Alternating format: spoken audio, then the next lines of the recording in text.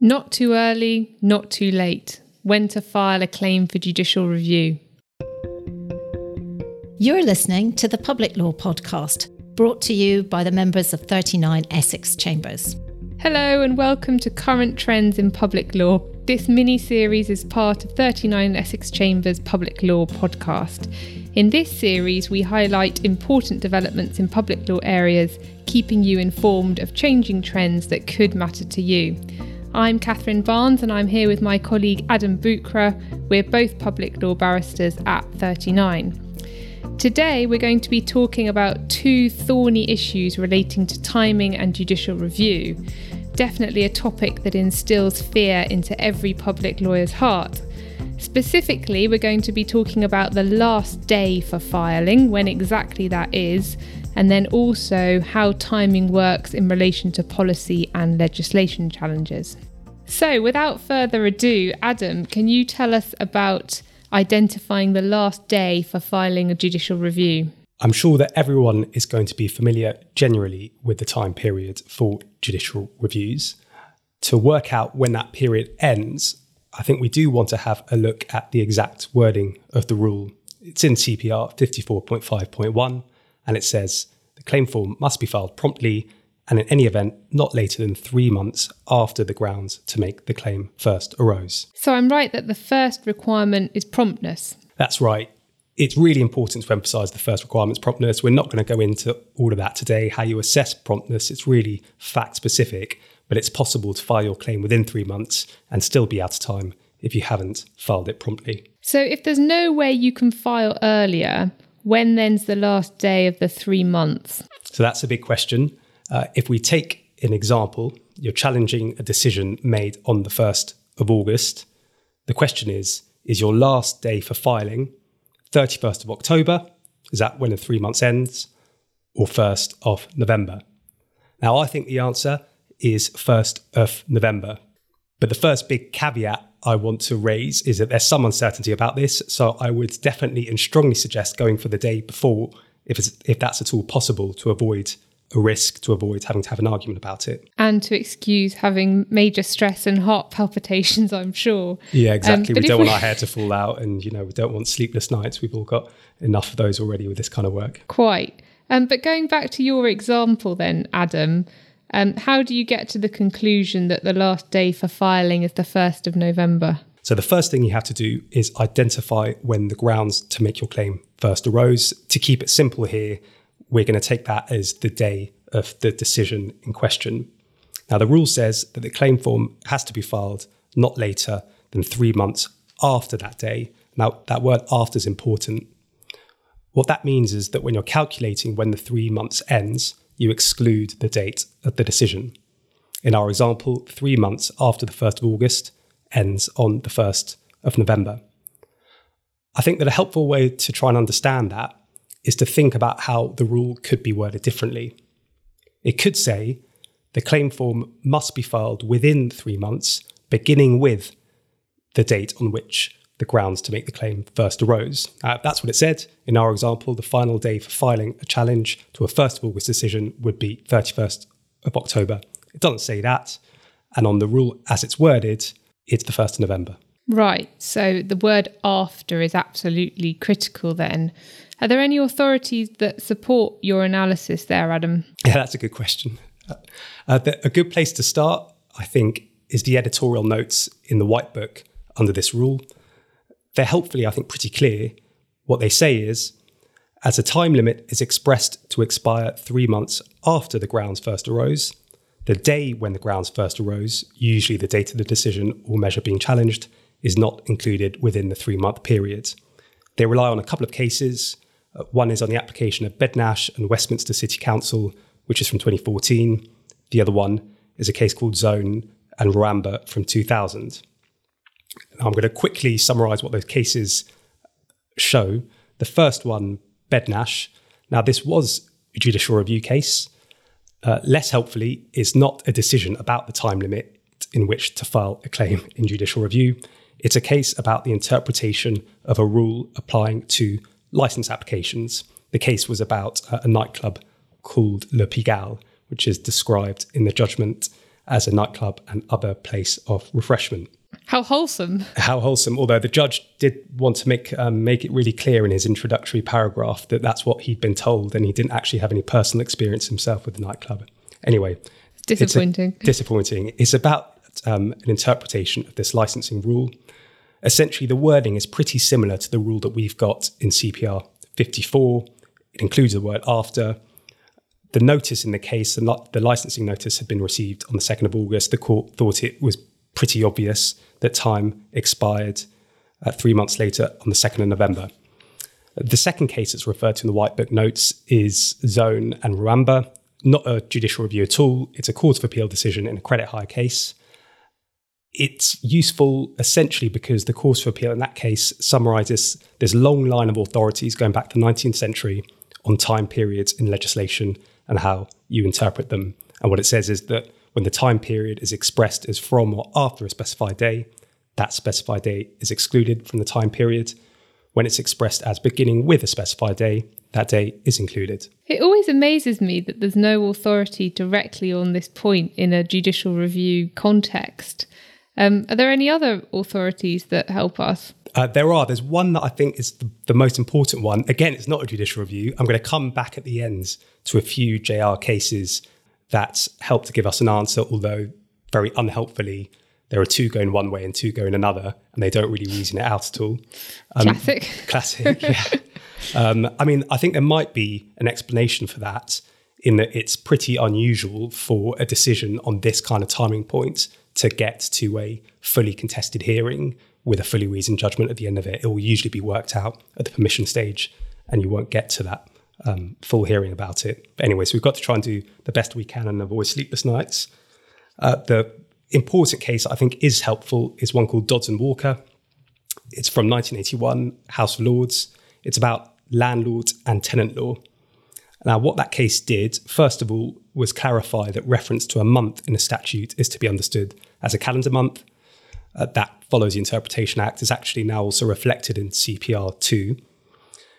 Secondly, it made the point that we've already seen about calculating a period after the occurrence of a specified date, and it says you exclude the date of that event from the calculation. But most importantly, it found that when the relevant period is expressed in months after a specified date, something called the corresponding date rule applies. Aha, so what's the corresponding date rule? So the corresponding date rule, as a general rule, means that in this scenario, the period ends on the corresponding date in the relevant subsequent month.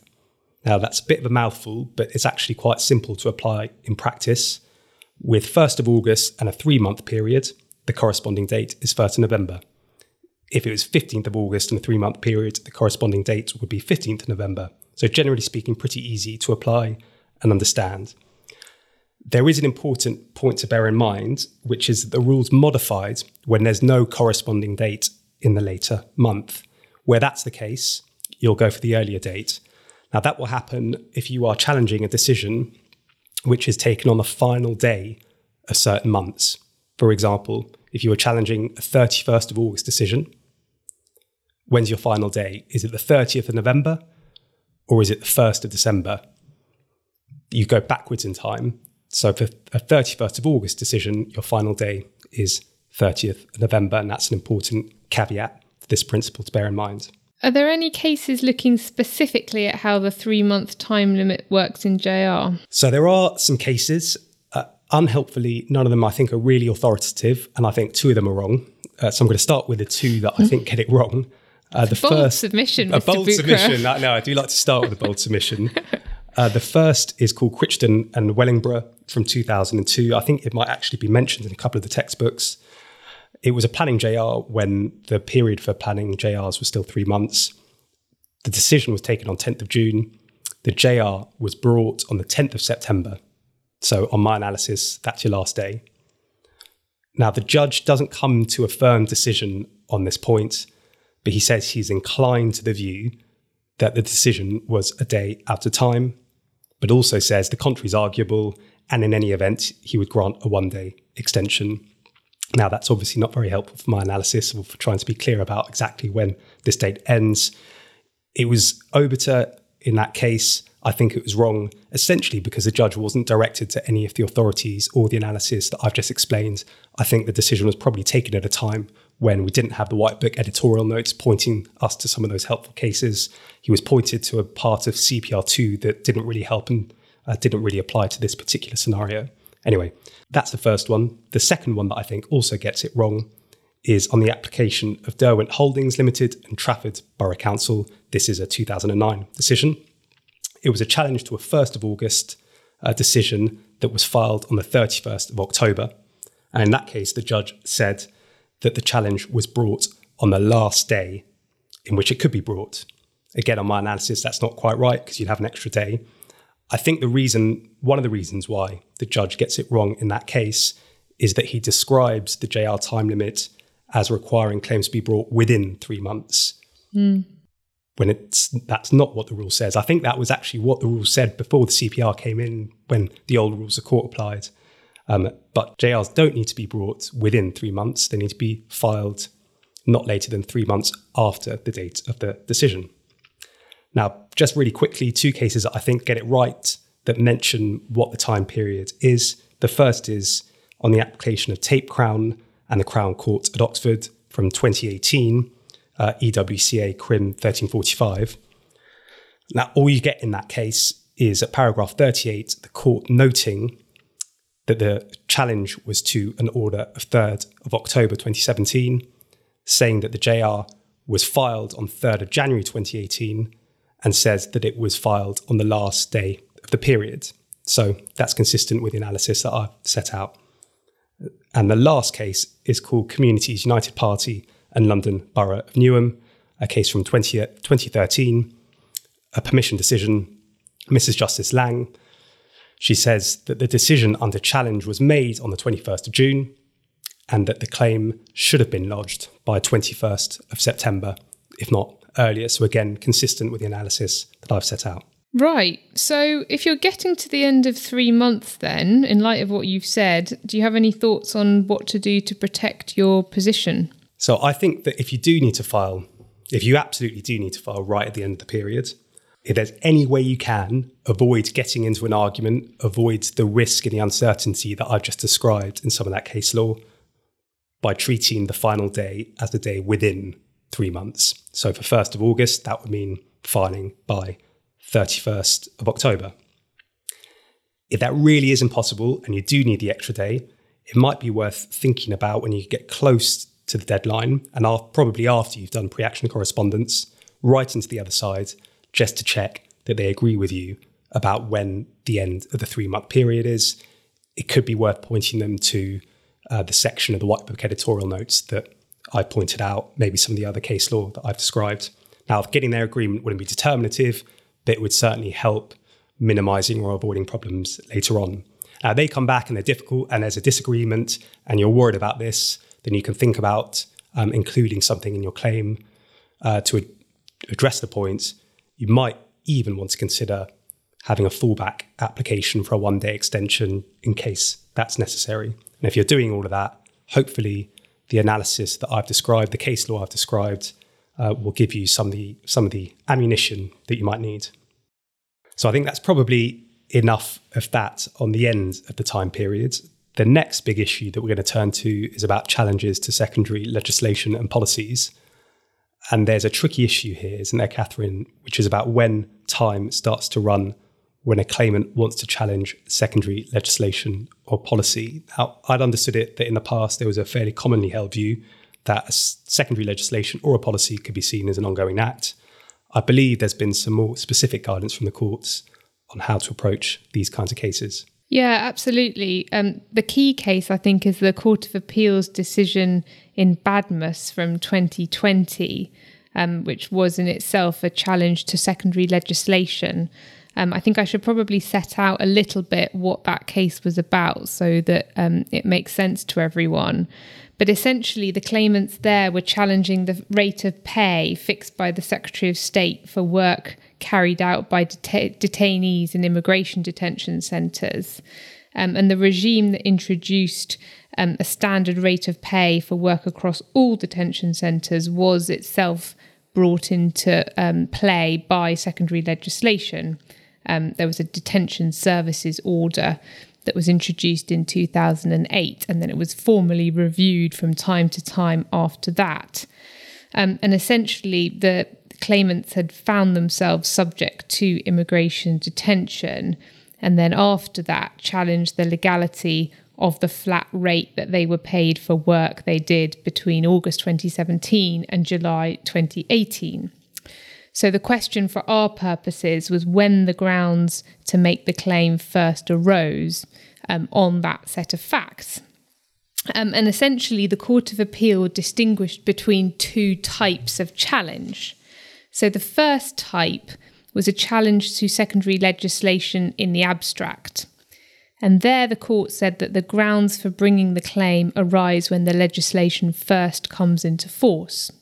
So what does that mean in practice? Well, typically it's when, for example, NGOs or public interest groups or potentially commercial entities that don't like particular types of legislation, they want to challenge the legislation in the abstract. So it's not a decision that applies to them, but the legislation itself. And their time starts to run from when the legislation comes into force. And then your second category of case, type 2, that's a challenge by someone affected by a decision made under the legislation. And in that case, the grounds for bringing the claim arise when the individual is first affected by the application of the legislation. And that was the case in Badmus. It wasn't just a challenge in isolation, but how that legislation applied to the claimants in that case. So how did the Court of Appeal apply the principle? Well, it said that the claimants first became affected by the flat rate rule when they initially came into immigration detention, because it was at that point that the claimants would have had standing to challenge the detention services order. Before that, they'd have just been a standard member of the public, a bit like you or I. So that was their analysis, and I can understand for all sorts of reasons why the court approached it like that. But it does, to my mind anyway, create problems, because in theory you can see a situation where the claimants were subject to immigration detention but hadn't actually decided to work or been in work for several months, potentially even years. And so you can see, and to bring a claim within 3 months of being subject to immigration detention, when you're getting used to that sort of regime, you can see why that poses real practical difficulties. You could lose your chance before you've even really appreciated the problem and how it might affect you. Badmus, I think, is a couple of years old now. Have there been any useful examples since then of how the approach in Badmus has been applied? Yeah, there are a few examples, and I think it's quite reassuring to see that it's relatively flexible. I think a particularly useful example is the Court of Appeal's decision in Delve, another 2020 case. That was a challenge by women born in the 50s to legislation which raised the state pension age for women, so effectively equalising it with men. And the changes were brought about by various pieces of primary legislation, the latest of which was the Pensions Act 2014. And the claimants brought their challenge in 2018. The claimants' argument was that the grounds for the claim first arose when they reached their 60th birthdays and did not at that point receive a state pension. The court didn't like that at all, and instead found that the claimants had standing to challenge the legislation as soon as the acts in question were passed. And that was because, according to the court, it was inevitable once those acts were passed that the appellant's entitlement to a state pension would be deferred. The other case I think it's worth mentioning is a case called Hotta, Hotta, from 2021. That was one of the COVID challenges. It was a challenge to the mandatory state quarantine in hotels by people returning from red list countries during the pandemic. So just to run through what happened there, the relevant regulations setting up that scheme came into force in May 2021. In late July 2021, the claimant learned that her father was dying in South Africa and went to go and visit him, knowing that South Africa was on the red list. On the 9th of August, she had to go state quarantine on return. and then brought the claim for judicial review challenging the legality of this scheme in mid-September 2021. The Secretary of State tried to argue, applying Badmus, that the grounds for the claim first arose when the regulations came into force. So if you like, a bit like the Delve scenario. But Mr. Justice Fordham rejected that in pretty forthright terms. He said that the grounds first arose when the claimant as an individual was affected by the scheme. So i.e. when she was first in quarantine, or he said potentially when she decided to go and visit her father. So in other words, when the rules actually applied to her as an individual. It does seem to be quite tricky to judge. A useful angle seems to be thinking about when a claimant first has standing. Do you think that's right? Yeah, I mean, that's definitely the way that the court seemed to be thinking about it. So that, I think, helps us as practitioners. Obviously, depends on the case, but it's a useful way to think about it. And of course, the other thing to say is that you can think about including an application to extend time if the position is unclear and if there's a compelling case to do so. And actually, I think because the Badmus principle can have quite harsh consequences in certain circumstances, like on the facts of the Badmus case itself, I'd have thought that in many sorts of cases, you'd have quite a decent case for having an extension of time, even if technically you're out of time, it's appropriate, maybe in the public interest and so on. The claimant may have just not been aware of the decision at the time or in a position to challenge it and so on. So definitely worth thinking about including a meritorious application to extend time. I suppose you just got to hope that you get a sympathetic judge. Well, of course. But I mean, that all depends on the judge, doesn't it, in JR? Yeah. And does this Badmus approach apply to challenges to policy as well? Yeah, so I have to say I would always assume that it did, and I know lots of my colleagues thought that as well, and that has now been confirmed. There's a recent case called All the Citizens from 2022. That was the challenge to the government's use of WhatsApp for communications and so on. And there, it's a short passage towards the end of that judgment, but the court confirms that the Badmus approach applies equally to policy challenges and that there's no basis for treating them any differently. Well, I found that all a really helpful explanation of the Badmus line of case law. I hope all of you did too. If you want to know more about the work that we do at 39 Essex, then visit us at 39essex.com. If you want to connect with us on socials, you can connect with the Public Law team at 39 Public Law. Join us next time for Current Trends in Public Law, available where you download your podcasts. Thanks for listening. Find our other podcasts and resources over at 39essex.com.